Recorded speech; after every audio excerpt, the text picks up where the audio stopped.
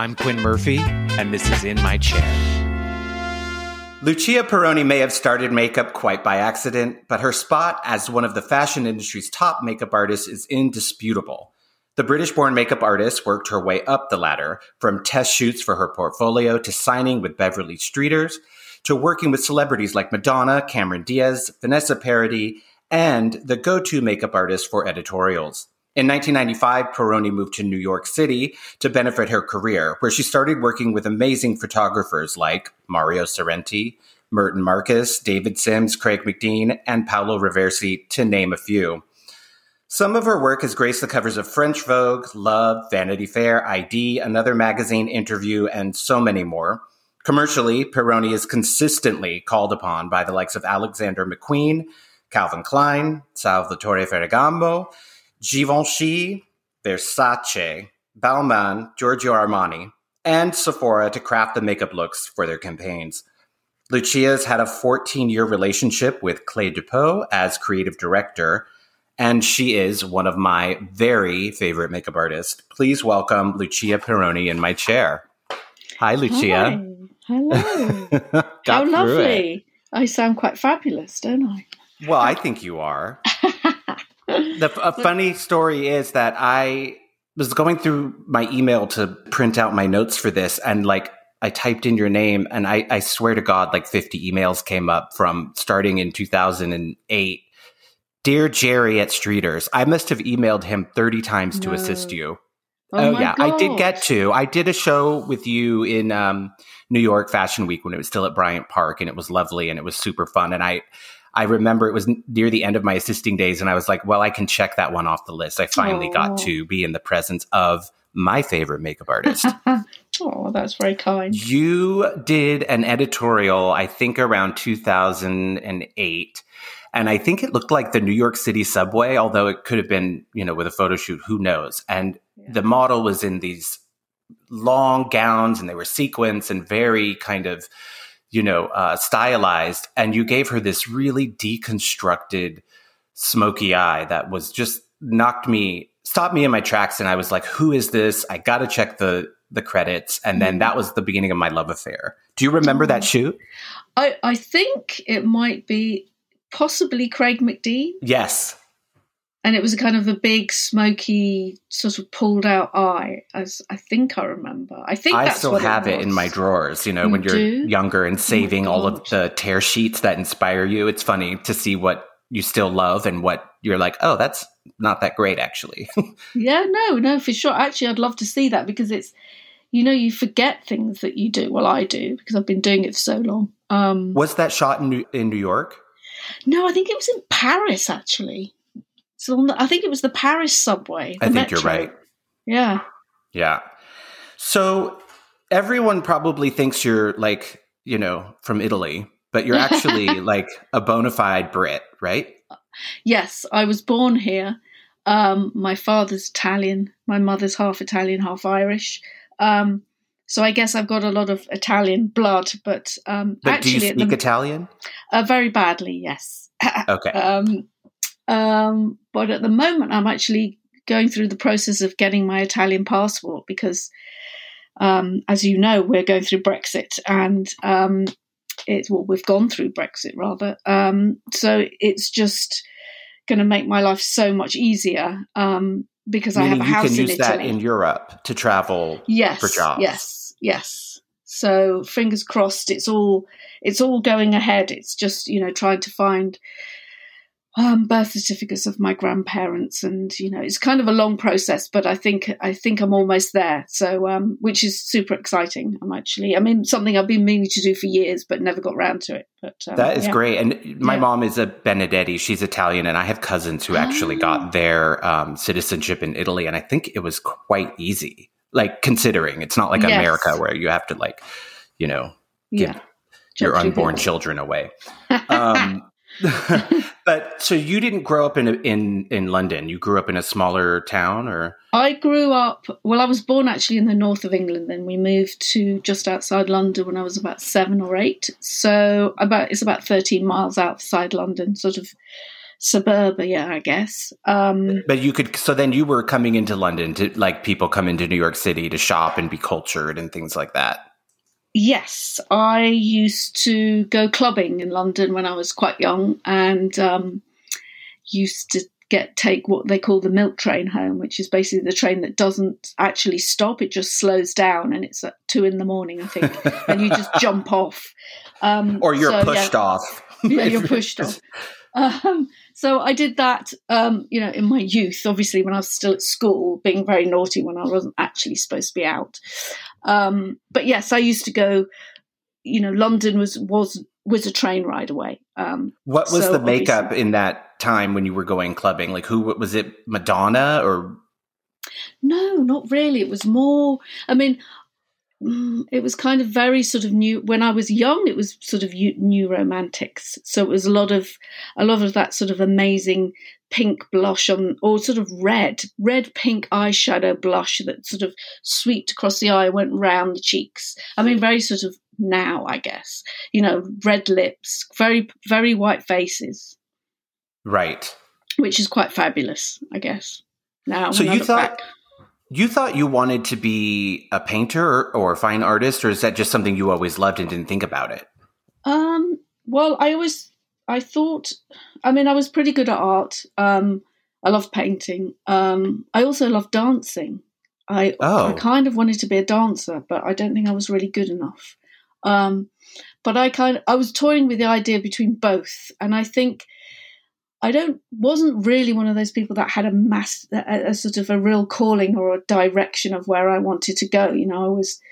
I was sort of 18 and in college, doing art, not really knowing what I wanted to do with my life. So, and I guess makeup, as I said, I just sort of fell into it. It was never really something on my radar, although I was quite into fashion when I was young, I think. You were? So yeah. You would read like British Vogue and... we used to have, there were magazines called Honey and 19 when I was young. Vogue was a little bit more teen. Yeah. Well, no, they weren't teen. They were just, Vogue was just a little bit more, I don't know. I don't want to say posh bird, but it wasn't necessarily so cool when you were that young, maybe. Mm-hmm. I think I used to, obviously, ID and The Face and things like that were my kind of magazines, I think, more than British Vogue at that time. Do you have a driven personality, or were you that person who was 18 and you maybe didn't know what you wanted to do, but you kind of were hungry to make something of yourself? Yes, I think that's me. I didn't really know what I wanted to do. But knew I wanted to do something creative. I wanted to do something interesting. I was never, I don't know, I was a kid and, I was 18. I liked clubbing, I liked going out. I didn't, when you're that young, you don't really have a care in the world. You don't, and, it was a very different time than it is now. And, all you kind of had was going out and your friends. So I don't know. I knew I wanted to do art for sure. I knew I wanted to be creative. It was kind of probably the only thing I was really good at. Were you successful in school academically? Not particularly, no. I'm dyslexic. Oh, so, welcome to the club. So, my writing, my spelling still to this day is atrocious, according to my partner, I think. Just sometimes I asked him to spell things. He's like, what? My English as a second language French partner spell checks and rewrites everything I write. If that's not humbling enough. Yeah. That's with that dyslexia that I've learned as an adult now is that it comes with all this imagination and special talents, right? Yes. How do you use that side of your brain in your job? I guess, I don't know. It's very in my head, if that makes sense. Mm-hmm. I'm very inspired by things for sure. And, there's very much a meeting about, a creative meeting about what we're doing and what direction. And you can kind of have an idea of what you want to do. You can have a ton of references. And even when you do have a reference, for me, it's like I can look at this reference and for some reason I love it, but I don't really know why. And it's almost, we can't really explain it. It's like a feeling, like I'll look at a model and I think, okay, this would kind of work and that would work. It doesn't really have any rhyme or reason to it, and it just sort of morphs into something. And a lot of the time it doesn't end up being or looking like the original reference or what I originally had in my mind. Does that make sense? Yes, absolutely. And is that from experience as well? Like just seeing enough faces and kind of putting together an encyclopedia in your mind? Or is it always just starting over? I think it might be a bit of both, because sometimes I can be sitting in front of, say, a face and I want to do something creative. I had no idea what it is. And it's just, I just go with my instinct and I just do something. What does that mean, though? Do you literally, you're like, I'm going to pick up a brown pencil and just start? Wow. Yeah. And I'd say it wouldn't probably be a brown pencil. It'd be like a bit of blue paint or something, you know? Oh, okay. And do you know what I mean? Like in a kind of, let's just see where it goes. And then maybe you do one side, one eye, and you're like, I like that. Okay, so then I do the other eye, and then the other eye is different. And then I think, okay, well, which one do I like? And so I might choose the other eye, or I'm very much, I don't know, this is me waffling, you see.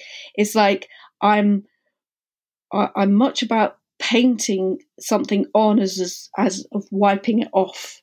And I'm not very good at that. You're not afraid to wipe it off?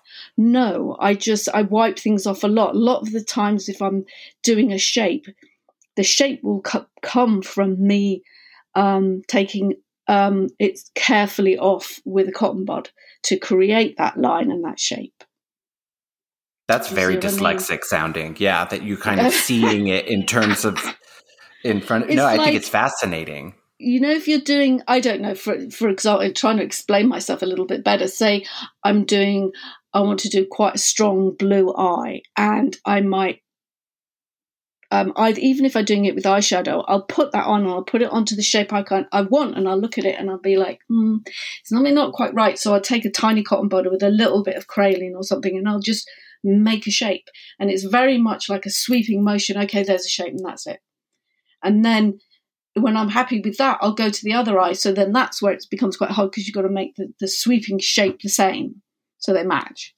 How do you carve out that amount of time to make, I won't say make mistakes, but to feel your way out when you've been shown a reference on set, or maybe you haven't, you created it yourself, and you have hair waiting and a photographer?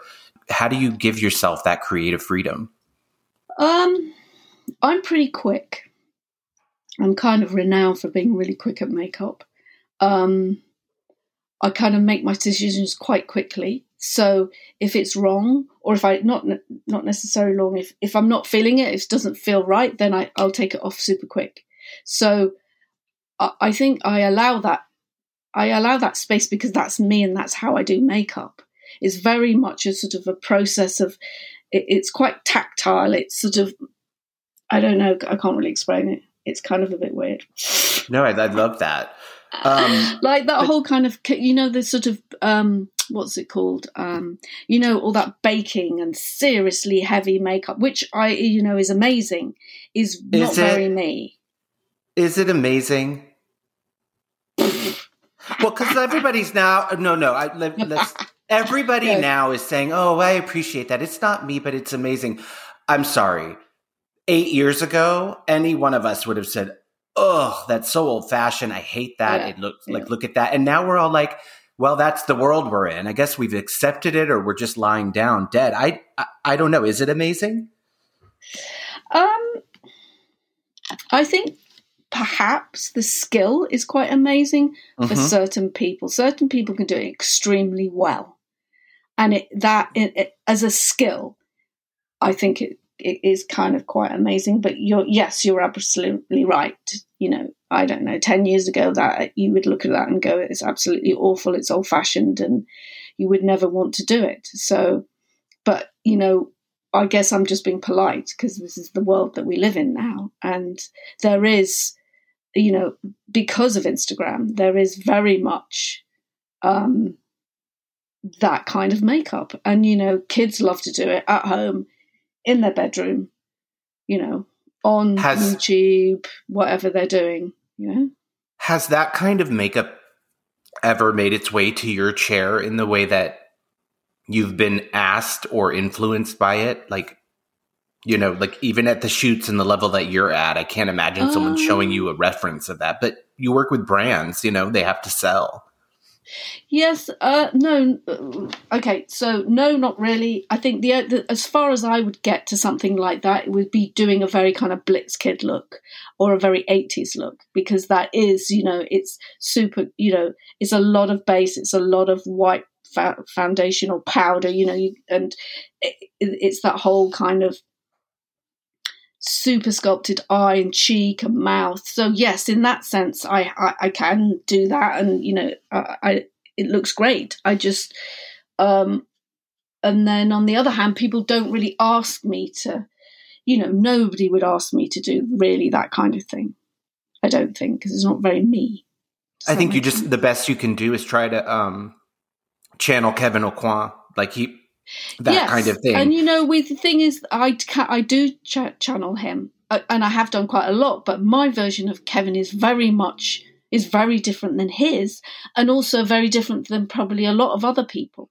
Mine is a much more subtle, if you see what I mean. Yes, you know? Of course. I mean, I like to see skin. I like to see somebody's real face. I like to see the beauty in somebody. I don't like, you know, I think you can be creative and crazy as much as you like, as long as you make somebody look amazing. And sometimes they don't. They just end up looking worse, or just over made up and very strange, I guess. I mean, I totally agree with that. When you were starting out, the imposing makeup, I'll say, and maybe this is incorrect, but what you're kind of putting on the face, I can see how fine art would be a total advantage to have. Mm-hmm. Except when you're dealing in makeup, you have a face there. Right? It's something's already there. It's not a blank canvas. How does that relate? Was that relationship like when you were doing makeup? I think it's because, you know, the way I see it is it's sort of a similar principle, because it's all about light and shade. So you are sculpting somebody's face in a sense with color and, you know, the basic principles of makeup. You know, how you can transform somebody's face just from, you know, if their eyes are slightly close together or a little bit farther apart, or you want to, you know, accentuate something to make it look bigger, to make their cheeks stick. You know, it's all that does come from an art background for sure. I just think the way I do makeup is from more of a drawing, painting. I look at something and I almost paint it rather than I put makeup on it. The person. That makes sense. You know? So I'm kind of I'm painting somebody. I'm not putting makeup on them. And does that work if you were to do a woman going on a red carpet as well? Like not an editorial? Is it the same approach? Yes, I think so. It's just you use, I guess it's just not so, it's not crazy. It's just you're beautifying somebody. So a woman's going on the red carpet, you want her to look her best. So you study her face and how can I make her look the best she possibly can? And it is very much, okay, so if I add a little bit of, you know, darken the crease, it opens her eye out here, you know, you a tiny little bit of light in, you know, by your nose, you know, all those sort of little tricks of the trade that we all know. You just look at them like that rather than just going, okay, I'm going to give her brown eyeshadow, or I'm going to give her, I don't know, a kind of cat eye with a, you know, with pink shadow or something. Right. So you didn't assist anyone, and this was before YouTube tutorials or Instagram. Yes. How you said all the tricks we know, but how did you learn them? And the makeup stuff, or even like putting on false eyelashes. Like how? I don't think I know them. I don't think I know them. I don't know. I mean, obviously, I must have learned somehow throughout my years of doing makeup. I don't know. False lashes, I guess you just teach yourself, don't you? Right. I mean, I did. And so I taught a lot myself. of it came intuitively for you. Yes, it's definitely intuitive, and but having said that, thank God for my assistants, because they do teach me a lot even now, like baking and cut creases, and I didn't know that the inside of your eye was a waterline. And that's what you call it, the waterline. I was like, oh, I didn't know that. So there are lots of, especially if you're a Mac makeup artist, you get amazing training and you come up with all these little tricks of the trade that I didn't know when I was starting out. I was just winging it most of the time. And that was a time when you could do that. Yes, you could. Yes, totally. And because what was special about the time when you were starting out? Well, I think it was definitely, there was much more freedom. There was less pressure, I think. There wasn't so many people. There wasn't so many makeup artists, for sure. It wasn't such a big business as it. We're talking early 90s. Yes. So, early 90s, I was just doing my thing. And, I've always been into sort of, feeling the skin, very natural, sort of very tactile, or usually always using my fingers. And I guess I just learned along the way how to do, as you say, put lashes on or, specific things. And I guess now, all these years later, I'm sure there are kids out there that are far better at doing a cut crease than I am. I think because it's just technical. It's just like a paint by numbers kind of thing. Yeah. I mean, mine, and also I think for me, I mean, my assistants do laugh at me because if I take too long, I get very bored, and then it all goes horribly wrong when I get bored. I'm like, oh God, I'm bored of blending. So I know it sounds a bit weird, but I just like the sort of instant gratification of things. And I put something on, I go, oh yeah, I like that. That looks good. And then you add a bit more and you do. I like that sort of seeing it and feeling it, almost instantaneously. And do you find that when you're working quickly, that your technique is better? Yeah. I found that in the odd, it doesn't make sense, right? But there's something about the ease perhaps, or what do you think? I think it's the ease. I think it's almost like the confidence, because you're not giving I'm not giving myself time to dither about it. I think, oh, is it right? Should I do that? Oh, maybe it should be a bit like this, or should it be a bit like that? And you're like, no, this is it. And you just do it. And you're like, I don't know. It has, for me, it always comes out better if I'm quicker. Do you remember the last time that you've actually felt on set flustered or doubted yourself, or, had an opinion where you were like, frustrated? Yeah, I mean, I think, I don't know if ever those things ever go away, to be honest with you. I mean, really? Because I remember, I'm not going to say what it was, but it wasn't that long ago. And there was, I was working with a celebrity and she had really strange skin. I know it sounds a bit weird, but it's like that skin that just doesn't like foundation. And I just couldn't get it. All the little tricks in my bag weren't working to make her look good. And it was really annoying me. And also made me feel like, oh God, she doesn't look as good as she did. She should look better than this. So I was stressing out in my head thinking, why isn't it working? And, some people do have that strange skin. It's quite sallow. Did she feel that as well?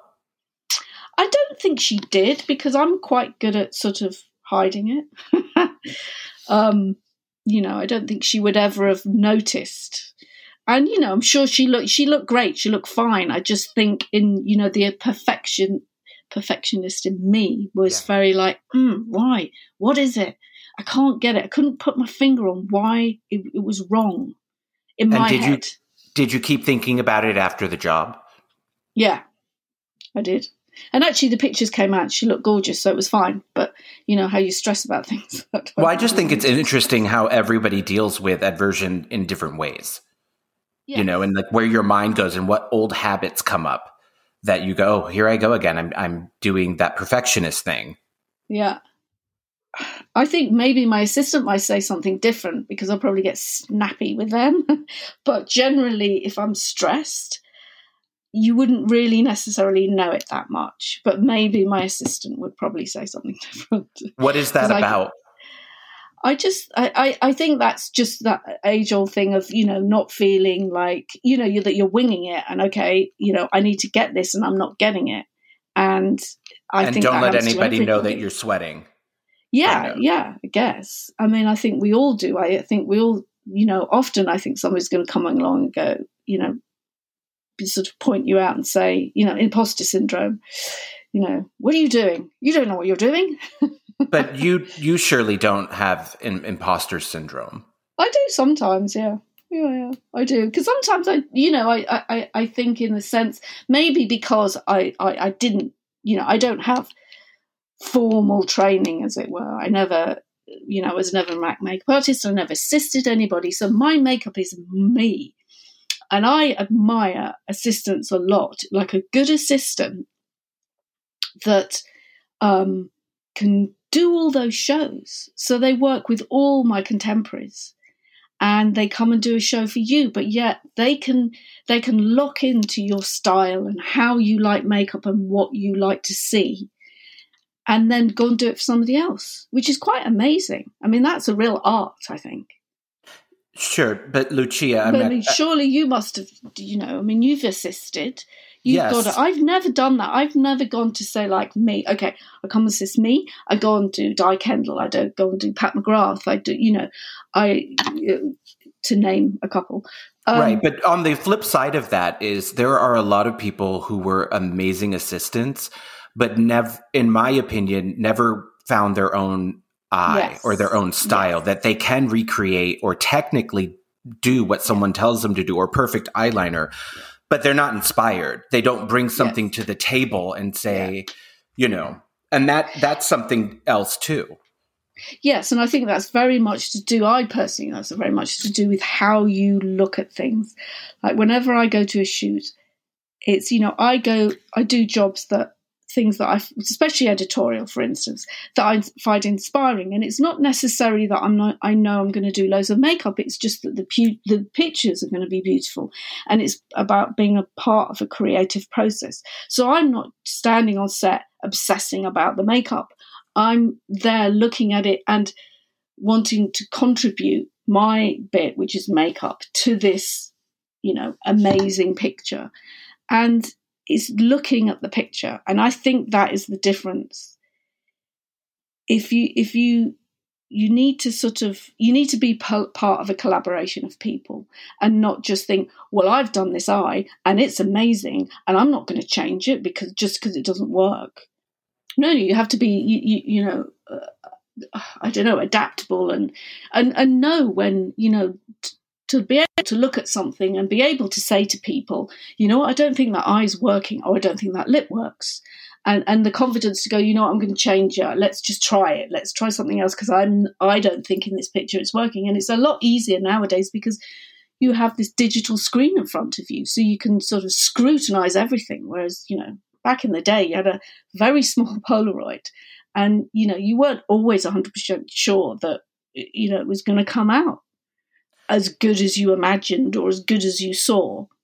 Have you had that happen? Life. Yeah, for sure. I think that, there's nothing more satisfying for me to hear that one of the people that I idolize have imposter syndrome or get nervous. It's just the best feeling. I remember learning Aretha Franklin used to almost faint when she had to sing as a young girl. I was like, what? Wow. Like, these people, so it happens. And But there's got to be a side of your brain that go, I'm working with David Sims and it's French Vogue. I'm not an imposter. Yeah. Yes. Yes. I guess. I don't know. I mean, I think it's I don't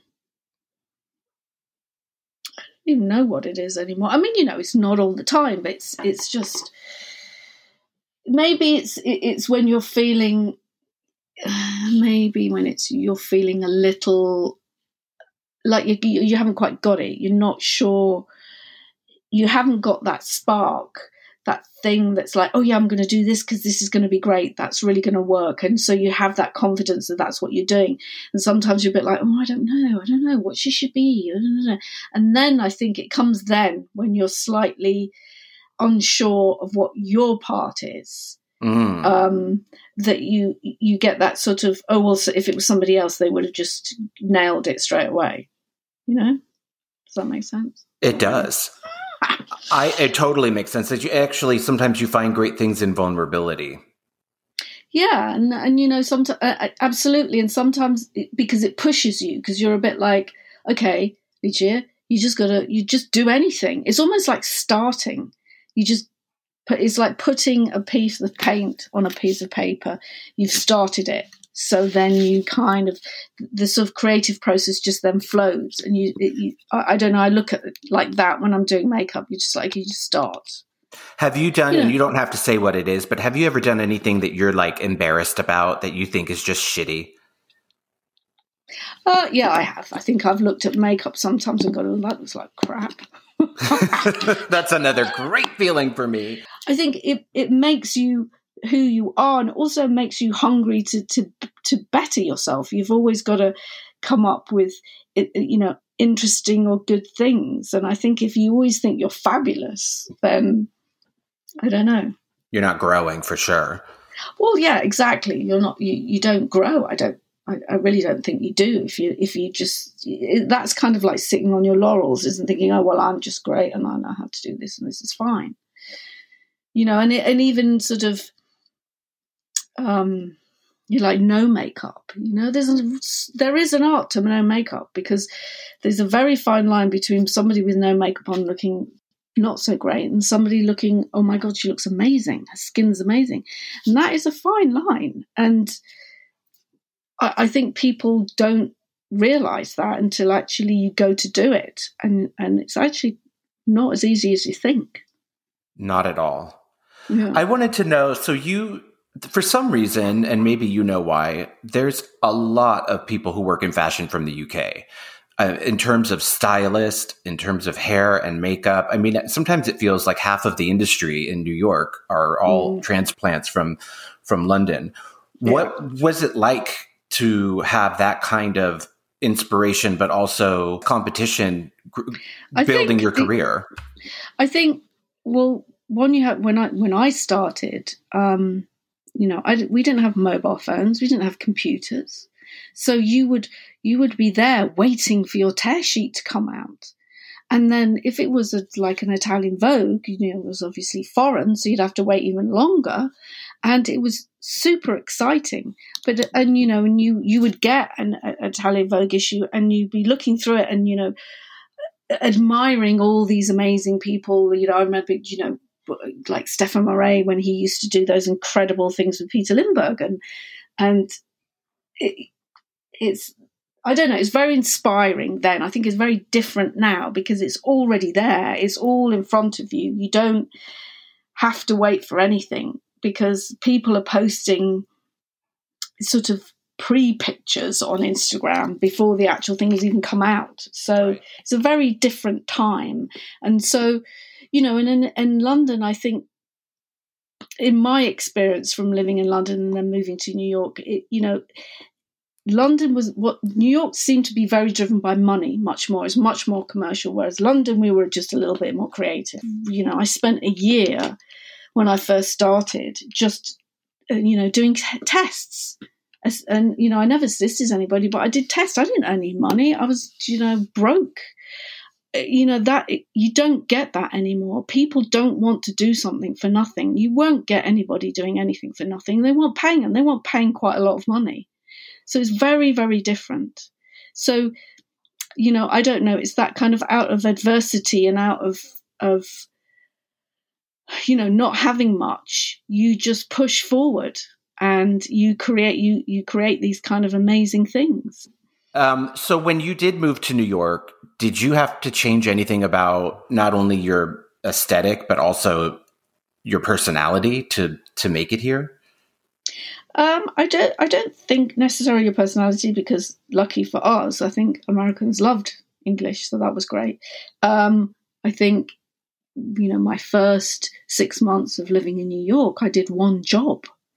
I never worked when I was first in New York at all. What did you do then? How did you eat?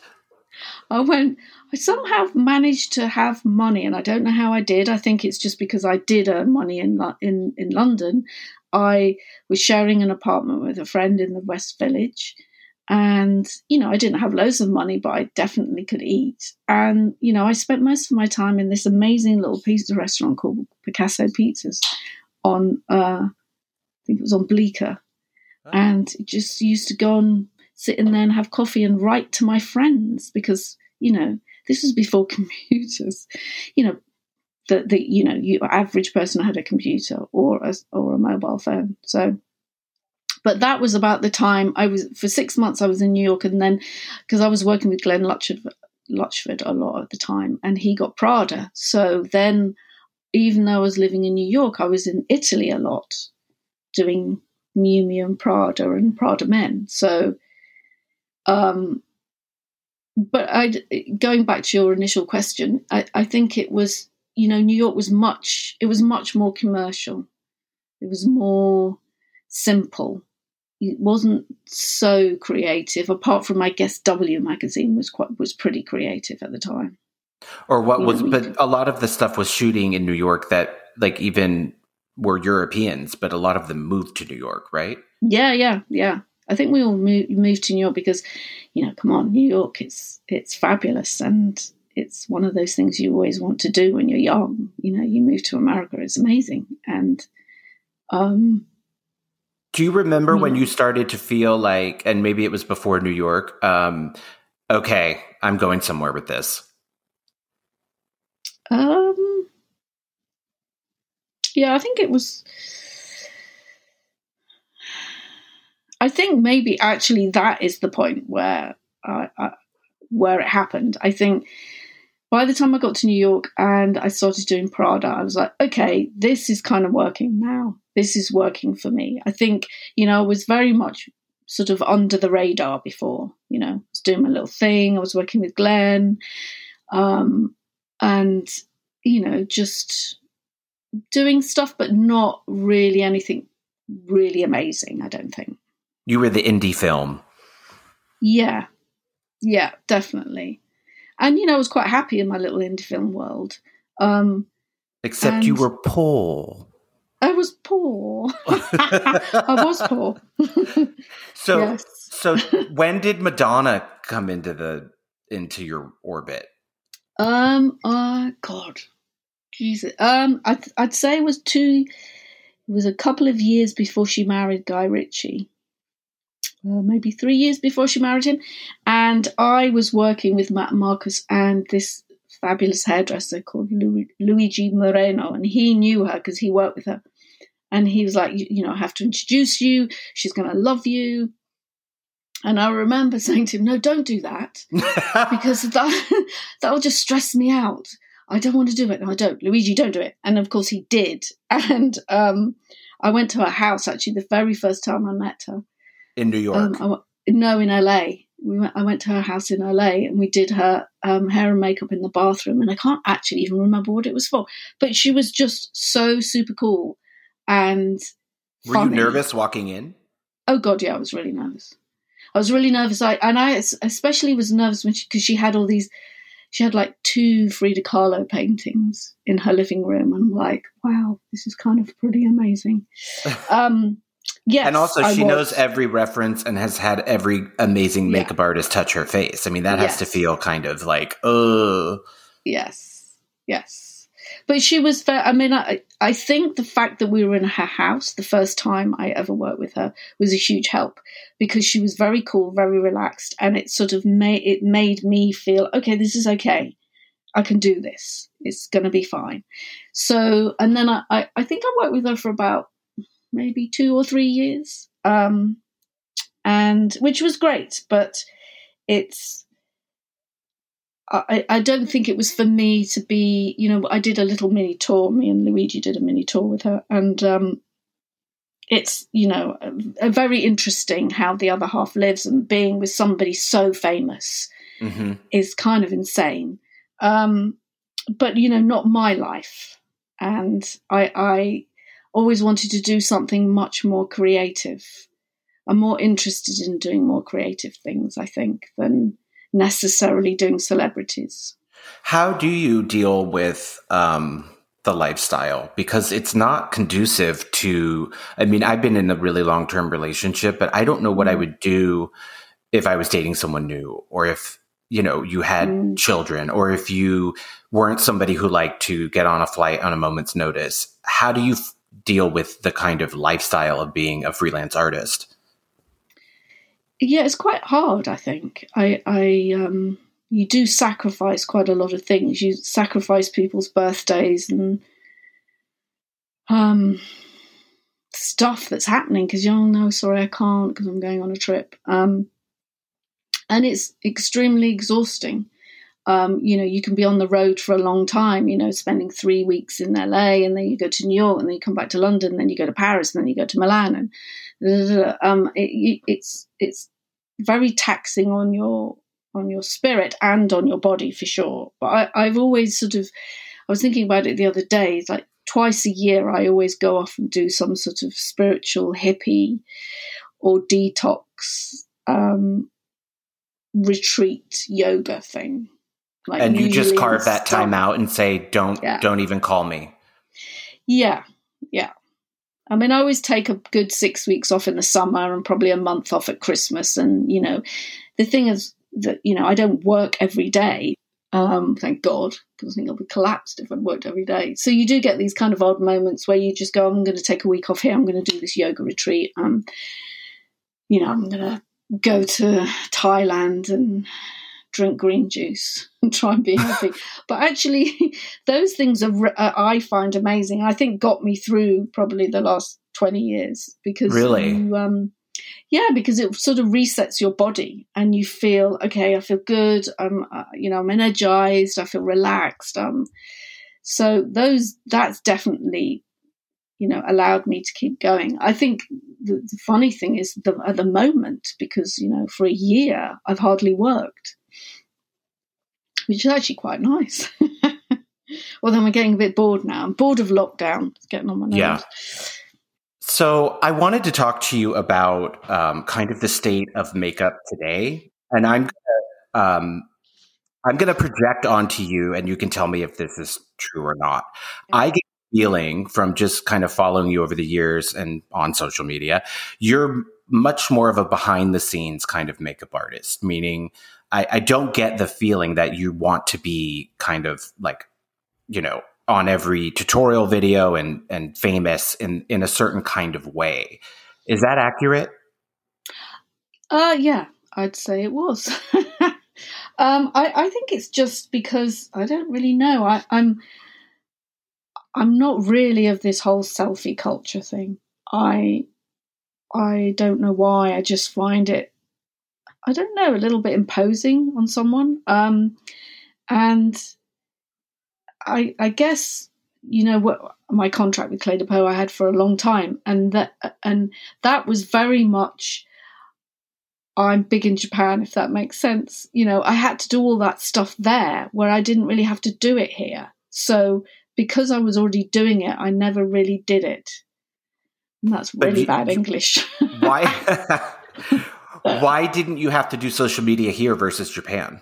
Because they don't sell it here, you see. Well, they don't sell that. So when social media obviously comes along, the things that you generally have to do, obviously, is to promote yourself and to promote something, which is usually the contract that you're doing. And because Clé de Peau was not in Europe. It was in America, but and obviously Asia. I only ever really did any kind of tutorials, and all that stuff was in Japan. It wasn't here. So, and I think because I was doing it there, I never really, it was just like, oh, I don't want to do that. So I never really got into that.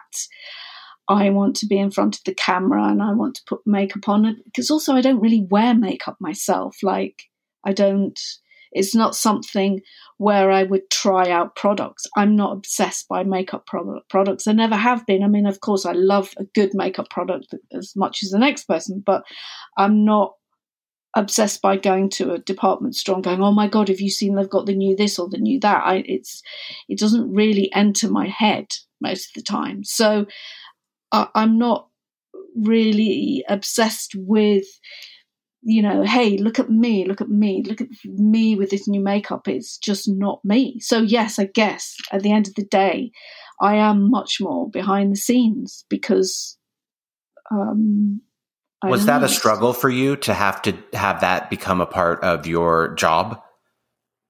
I think at first, when I first went to Japan, I found it quite difficult to be a room full of 500 people and you have to walk, to do a press event in front of 500 people and you have to stand on stage and talk.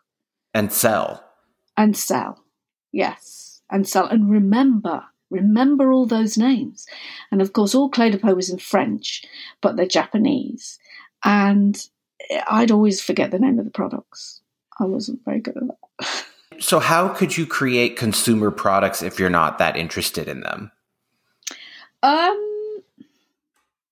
I don't know. Good question. How could I do that? Because I know what a good foundation is. I know what good skincare is. I know what's a good shadow and how you want it to feel and how you want it to look and how it should be applied and what's the perfect. I do know I can develop something. It's not necessarily that I want to then go to a counter and look at, I don't know, Yeah, you're not interested in the commerce. Glosses. Yeah, no, right. Not really. Is that reflected in your kit? Yes, probably. Yeah. Remember, like everyone has to now have 9 pieces of luggage. It became a competition to see who could have the biggest kit. Yeah. Like, what does your kit look like? I have 2 kits. And I think they're a bit heavy, personally. And that's quite a lot for me, actually, because my old assistant, he hasn't assisted me for ages, actually, Ozzy. He used to, Ozzy. I know Ozzy, yeah. I love Ozzy. He used to make everything for me. So I'd just say, okay, can you make me a brick red? And he'd make a brick red. So you didn't need to travel with tons and tons of makeup because you can make things. You can create color by, you just don't need it because one, it's just too heavy and you would never look at it because you've got so much stuff. So, and don't you think there's something to the alchemy of making something on the fly that it reflects differently, or maybe it's just in my imagination, but sometimes I think I love it. Yeah, I love it. Even just doing, say, like I have this eyeshadow palette that's got all really super amazingly bright colors, but I like to mix them. Like if you got a turquoise, it wouldn't just be the one turquoise. I'd use about 3 because it makes it slightly different.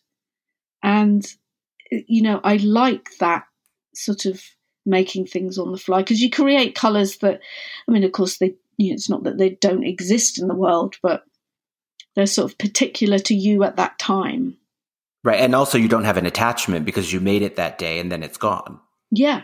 Yeah. Like I always think like, do I really want to carry this one color around because it doesn't mean enough to me? Yeah.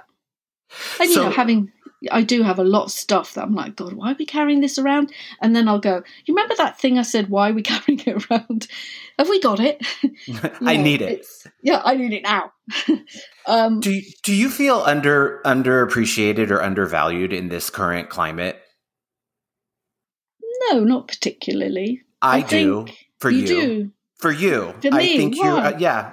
you have 70,000 followers on Instagram, and that's only one metric of measuring someone, and maybe whatever. Yeah. But in terms But of that's probably editors or my magazines fault, who though. would want to work with you, Yeah. you're in a top 10, let's Yeah. say, Yeah. right? Yeah. So in terms of like, even if you don't value the number of followers, brands do.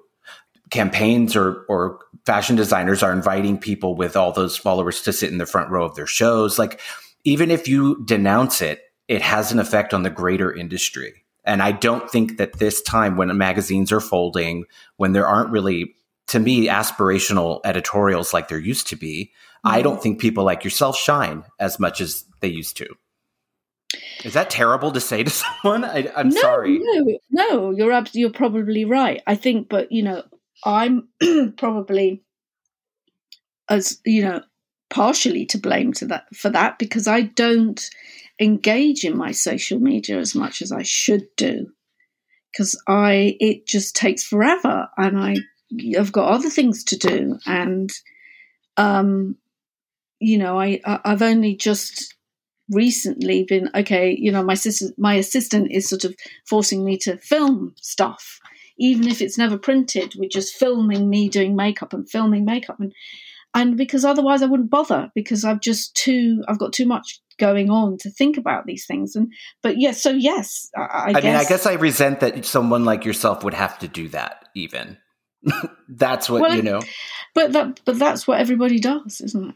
I think, right. You're I mean, unless you're one of those makeup artists that is born out of Instagram or a celebrity, so then you get how many millions of followers they have, or 1 point whatever, it's I'm in a slightly different world, I think, somehow. Very. Does that make sense? Yeah. I don't want to be a celebrity makeover makeup artist. That's not who I am. I don't, that's not my thing. I don't find that makeup particularly interesting. I don't find it inspiring. And you're willing to let go of the money that would bring?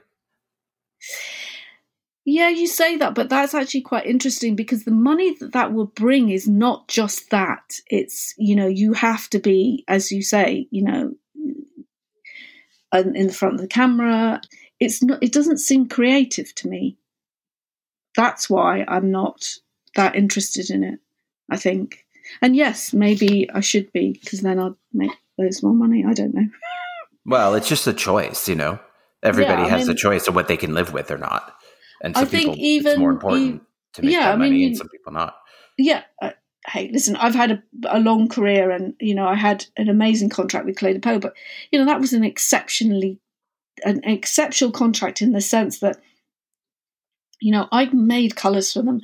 I, collaborated with them. I was very much a part of it. And, I got to go there twice a year. I'd make colours of whatever for collections twice a year.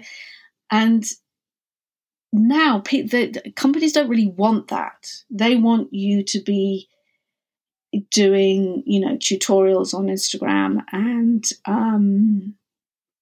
Instagramming, that kind of thing, which I don't think is that interesting personally. But you don't resent the fact that that's what is asked? No, because it's a different job almost. Like having a contract with a makeup company is a very different job nowadays, I think. I don't think those type of contracts exist that much anymore. No, I don't think they do. The all-encompassing, no. No, they don't want you to sort of necessarily create things for them and tell them, look, you should make this, you should make that, because this is really, really cool. They've got their own agenda. They know what they want and what they're doing. They just want you to stand there and sort of, in a sense, sell it for them. So you're the makeup artist that's... Or have 7 people sell it at a lower contract than have one person. And yeah, regional sellers, as it were. Have you had this year doesn't count because everyone is turned upside down. Have you ever had kind of an ebb and flow to your career, like a moment when you felt you were in less demand or not working as much? Yeah. Yes, definitely. I think one particular time springs to mind when I actually got injured on a shoot, and I got hit on the head by a scaffolding pole, studio lighting pole. Yeah, and I think I was off work for about 6 months, and that was quite difficult to sort of come back after something like that, because people move on, they forget you, they're on to the next, and then it takes them a while to realize that, oh yes, she's come back. So I think that happens. I think it's a natural thing anyway. You have ebb and flows of things, and I think it's also to do with what city you live in, for my world, what photographers I'm working with, and also things have changed. Money isn't so readily given nowadays, and there was a time when I would be flown to LA for 3 weeks. I don't think that would happen anymore.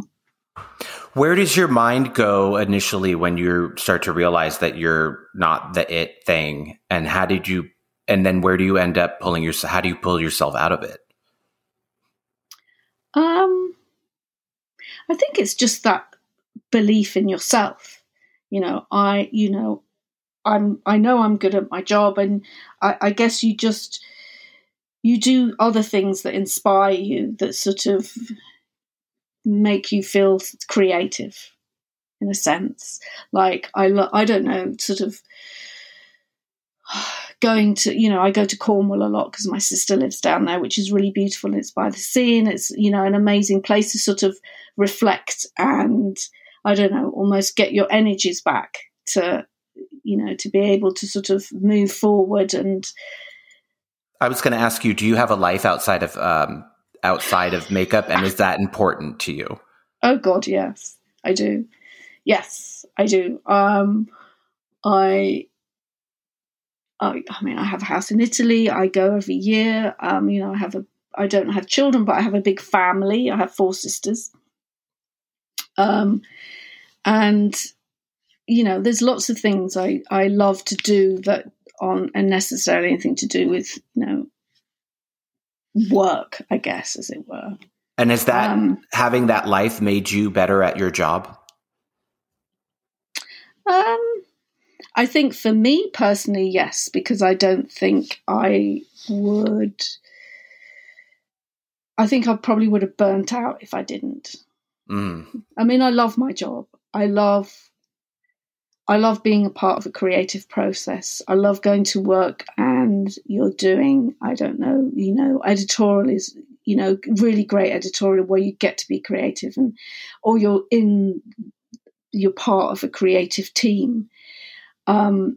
It's inspiring and it's exciting and it's fun. I mean, yes, it can be stressful and exhausting because you can work 16-hour days, but it is amazing. And, obviously I don't do that every day, but that's what I love, the balance of doing things like that and then just being in the country, growing vegetables. I think you need the balance. For me, I need the balance. How does your ego handle, I'll give an example. How does your ego handle sharing a photographer with 1 or 2 other makeup artists, being that, say, Charlotte Tilbury works with Matt and Marcus for 10 years, but you also go in there. How do you deal with that? Well, I think, there were certain advertising jobs that I did and certain ones that Charlotte did. And it was always, you'd always keep your advertising job. I think they were pretty fair. And then I guess they kind of used to just split the sort of the editorial between the 2 of them. But I don't know. I think you just deal with it. It is what it is, isn't it? I don't believe that you should work with the same photographer consistently, in a sense. That's the only person you work with. I don't think that's good for them. I don't think it's good for you. It's good as a makeup artist is to have a few people that you work with. It just makes things, it makes you more creative. It makes it more interesting. For sure. Are you a different person when you're on a set with Matt Marcus or versus like David Sims? I don't know if I'm necessarily a different person, but I think, in this business, I guess because everybody has different personalities. So how do I say this without sounding really bad? I guess do you have an alter ego or something that you can put on, like your Sasha Fierce for different people? Yeah, you do. Yes, for sure. But I don't know. Alter ego sounds really weird to me because it sounds like you're this sort of, finger snapping fashion queen, and it's not that at all. I think there's a certain amount of protection that you have, and you're not absolutely truly yourself, but I don't really know how to answer this question without sounding like really bad. Do you know what I mean? I love that. Yeah, I do. That must mean it's real because let's just talk about the politics of the job, because one of my questions was how much of your career is actually putting makeup on the face and how much of it is political is kind of a judgmental word, but relationships, let's say, and that whole thing. I think say 50%. Wow. I'd say 50%. Is that exhausting? I mean, I think it's 50% in the sense of whether you get on with people. You could, hypothetically, there could be me and somebody else, and maybe they'll go with me because, we love Lucia, she's great.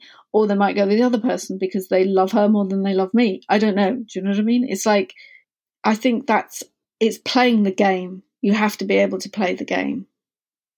And you're willing to. Yeah, I mean, to a certain extent, we all play the game, don't we? I mean, I think it's unique in the sense that we go to work and we work with so many different people that you might see that person twice a year, say, because you do an ad campaign with them. Or, let's take hairdressers, for instance. You work with the same maybe 3 or 4, and then suddenly you work with somebody you don't know, or then you'll work with somebody you haven't seen for 6 months. And so, the dynamics of personalities in a room, it's all a balancing act, isn't it? And I think, when people, they book you for your talent, but they also book you because of who you are, because that's a big part of it, isn't it? Are you fabulous? Am I fat? No, not at all. Okay, so how do you? Well, yeah, because that's a thing. In our industry, you're either the hair and makeup who are fabulous and have the same designer brands that the clients have, and that's your thing, and people like you because you're fabulous, or you're what? Just talented. I'd say I'd say I'm talented, but I'd say I'm pretty down to earth. I'm definitely a team player in the sense I don't go in there thinking I'm going to do this fabulous glitter eye and I don't care what any of you lot say. I'm not that kind of person. But do you feel the pressure to be cool? Or chic, or whatever it is that the fashion industry values? I don't know. Well, definitely not chic. I've been walking. I mean, no, I'm definitely not chic. I thought you were chic when you came backstage. You were in some. You did? Oh, yeah. I think you had some kind of fur coat and took it off, and you had a shirt and jeans. And I was like, she looked like a chic, British, beautiful woman. You weren't in a Patagonia vest, with... No. Well, yes, no, obviously, no. Maybe I'm sort of chic in my own little world in a sense. But most of the time I wear jeans. I mean, I do... So what's your game plan when let's say you're the hot, young, coolest, photographer wants you at a shoot. Mm-hmm. How are you going to connect with them if you're not playing the fabulous card? Because I'm older, I'm experienced, I've been around, I've had an amazing career, I know what I'm doing, I'm bloody good at my job, and I'm an amazing makeup artist, and I'm pretty down to earth, and I don't have I'm not a diva. I think, that's why I'm amazing.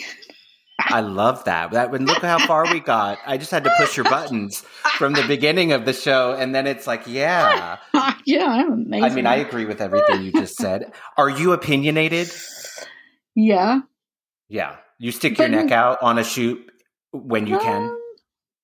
I think I'm quite honest. I'm quite honest with if I will say what I think. I wouldn't say I was bossily opinionated. Mm-hmm. You know what I mean? It's not my way or the highway, or but I guess I don't really know. I hate talking about myself. That's another thing. Well, I'm glad you came on the podcast then. Well, you know what, I want to ask you about that because it's a British thing. Like every Brit who I've interviewed or talked to, even if you're the best at what you do, you have to apologize for it. No, I'm not. It's just cultural thing. You put up a post on Instagram this yesterday, and it struck me. It was about that there are no women who haven't, and you went through a list of things like basically felt fear from men. Yes. Yeah. What is it about being a woman who works in a big industry? What can you tell me about that? I guess, well, that post was obviously specifically, as you said, to do with a young woman that was murdered recently, last week in London. And I think it just brings up all these issues, which is very much because we have social media now, so we can all communicate with each other. And it is that, what woman hasn't, done all these things when walking home late at night, the fear that you're going to be attacked. Have those feelings contributed to you having a really kind of clear set of boundaries in your life, like things that you will not tolerate or things at work or anything? Yes. Yeah, there are certain things that I've, experienced things that I refuse to then work with those people because that's not, I don't want to be a part of that. Mm-hmm. I don't want to be a part. And, I don't know, this could go down a very weird road, but, right. And in my experience, I haven't really experienced that much Me Too, as it were, for want of a better word, in fashion, particularly. That's great. I mean, yes, it's different for me because I'm not a model. Have I seen it happen to models? Yes, I have. A long time ago.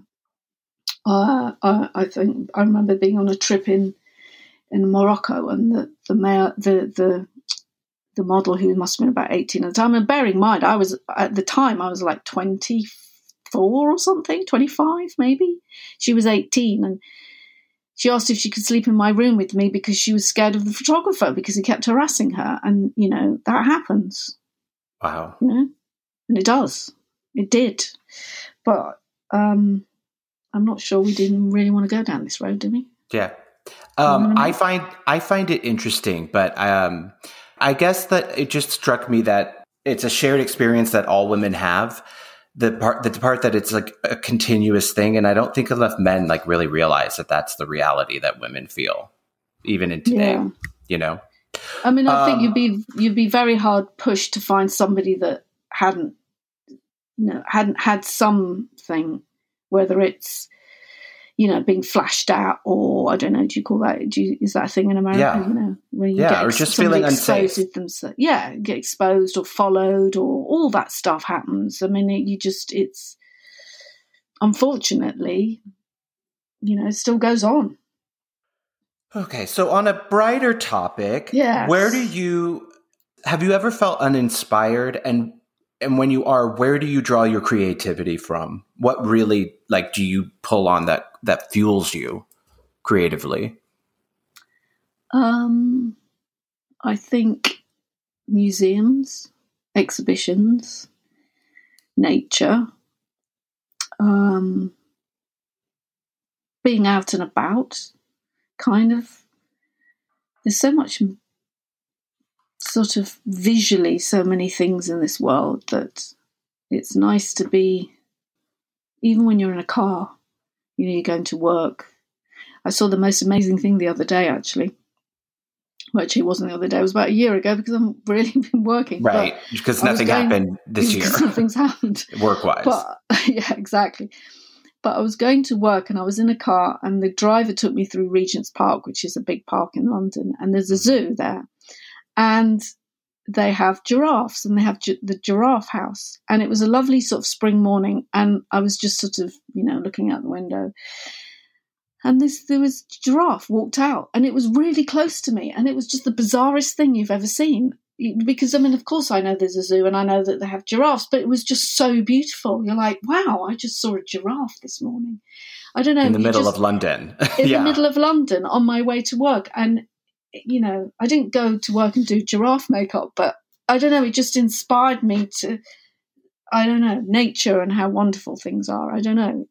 So things like that, I think, definitely give you a brighter look of things and maybe takes you out of the fact that it's work and that you're supposed to be selling something or, yes. For it to be more creative and something quite visceral and I don't know, just something bigger than yourself. Yeah. And I don't know whether, if I was starting out now, I don't know how I'd go about doing what I do.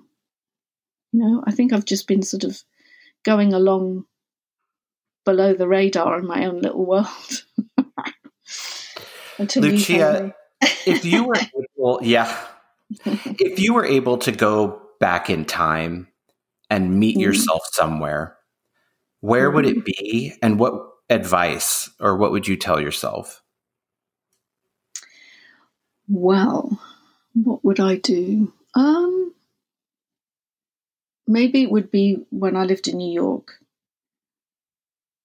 I think, actually when I was in New York, I did a job.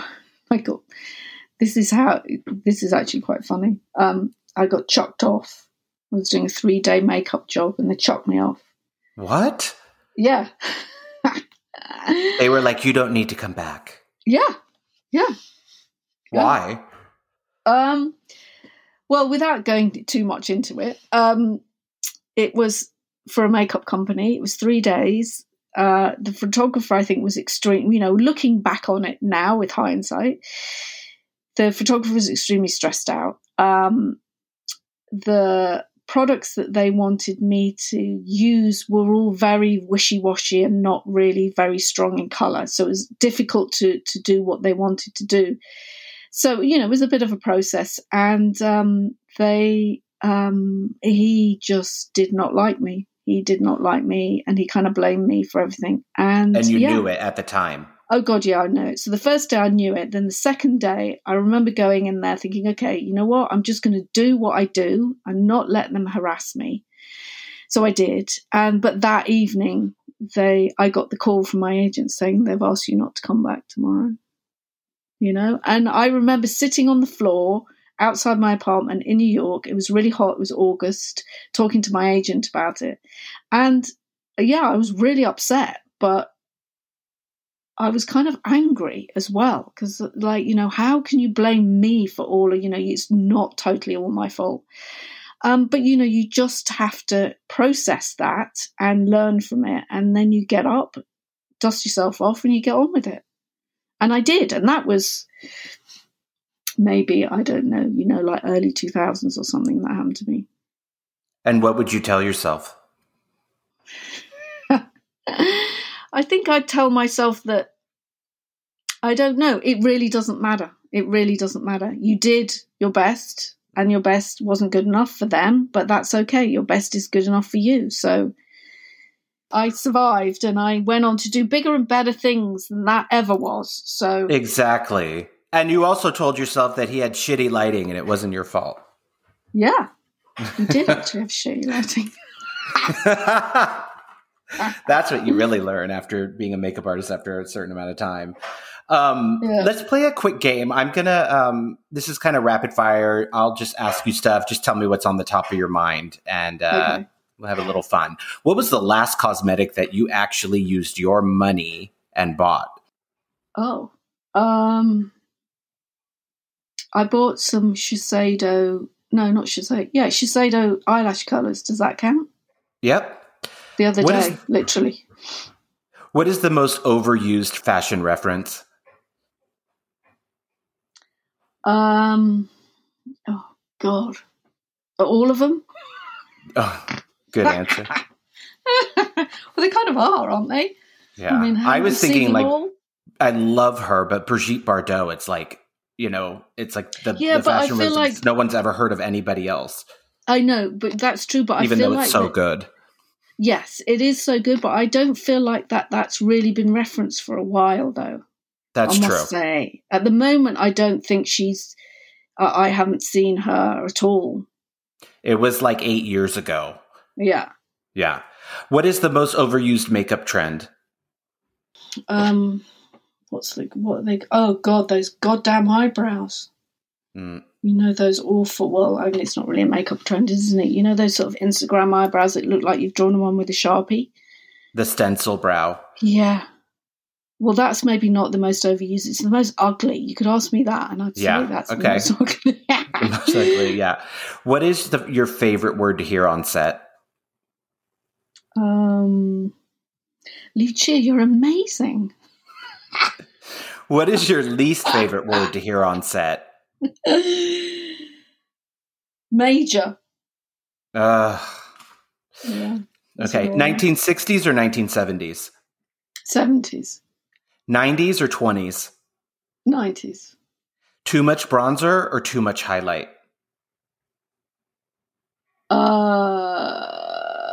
Too much bronzer. Delita or Cher? Cher. Favorite word? Oh, God, I don't know. Where's my favorite word? Love. Least favorite word? Major. The thing you miss the least about traveling? The least about traveling? Getting on an aeroplane. Milan Fashion Week or New York Fashion Week? That's quite hard, actually. Mm-hmm. You can't say Paris. That would have made it too easy. It's kind of an equal fight, right?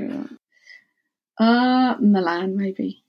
Oh, no, is it New York? I don't know. You see, for both, can I just say both? Yeah. You have to see which designers are requesting you and then just say, oh, I do love New York so much. Well, yeah, exactly.